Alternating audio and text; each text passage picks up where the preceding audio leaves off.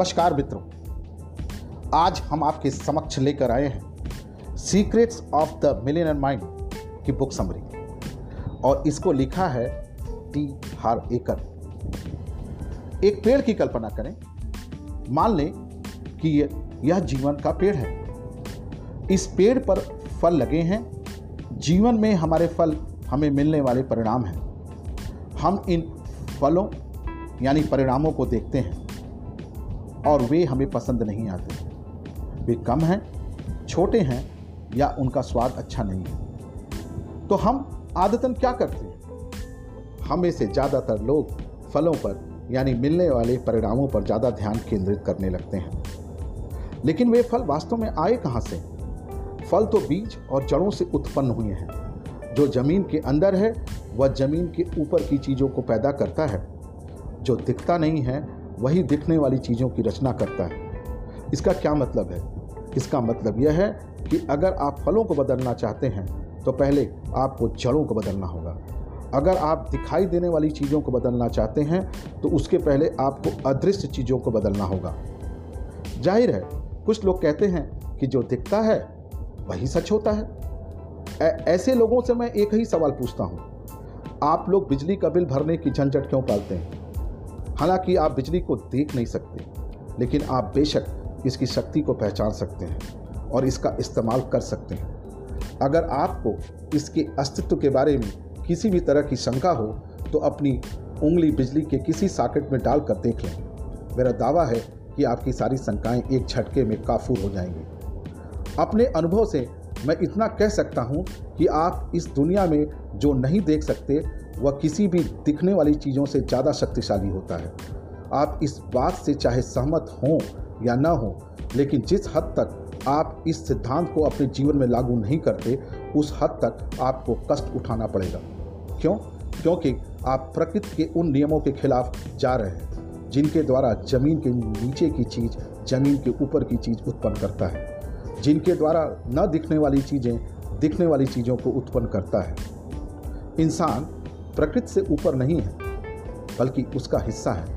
इसका मतलब यह है कि जब हम प्रकृति के नियमों के अनुरूप चलते हैं और अपनी जड़ों यानी अपने आंतरिक संसार पर काम करते हैं तो हमारे जीवन का प्रभाव अच्छा रहता है। जब हम ऐसा नहीं करते तो जिंदगी मुश्किल हो जाती है। दुनिया के हर जंगल, हर खेत, हर बागीचे में जमीन के अंदर की चीज़ों ने ही जमीन की ऊपर की चीज़ों को पैदा किया है। इसलिए उग चुके फलों पर ध्यान केंद्रित करना बेकार है। जो फल इस वक्त पेड़ पर लटक रहे हैं आप उन्हें नहीं बदल सकते। हाँ, आप भविष्य में मिलने वाले फलों की अवश्य बदल सकते हैं, लेकिन ऐसा करने के लिए आपको ज़मीन की खुदाई करनी होगी और जड़ों को मजबूत करना होगा। आपको एक बहुत महत्वपूर्ण बात समझ लेनी चाहिए। हम अस्तित्व के सिर्फ एक धरातल पर ही नहीं रहते। हम एक साथ कम से कम 4 अलग अलग धरातलों पर रहते हैं।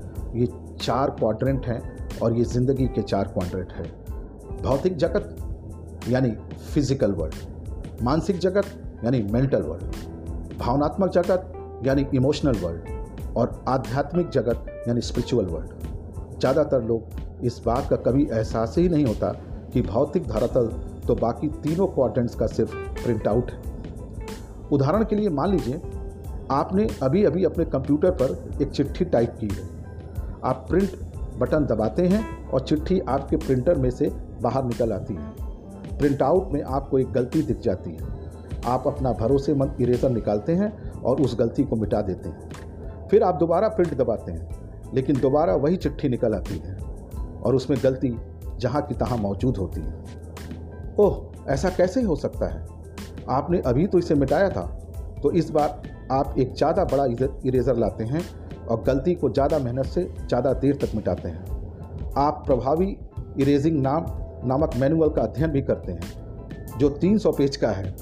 अब आपके पास अपनी ज़रूरत के सारे साधन और ज्ञान, आप तैयार हैं। आप फिर से प्रिंट बटन दबाते हैं, लेकिन यह क्या? फिर वही प्रिंट आउट? हो ही नहीं सकता। आप हैरानी से चिल्लाते हैं, ऐसा कैसे हो सकता है? यह क्या हो रहा है? क्या मैं पागल हो चुका हूँ? यहाँ पर हो यह रहा है कि असली समस्या प्रिंट आउट यानी भौतिक संसार में नहीं बदली जा सकती।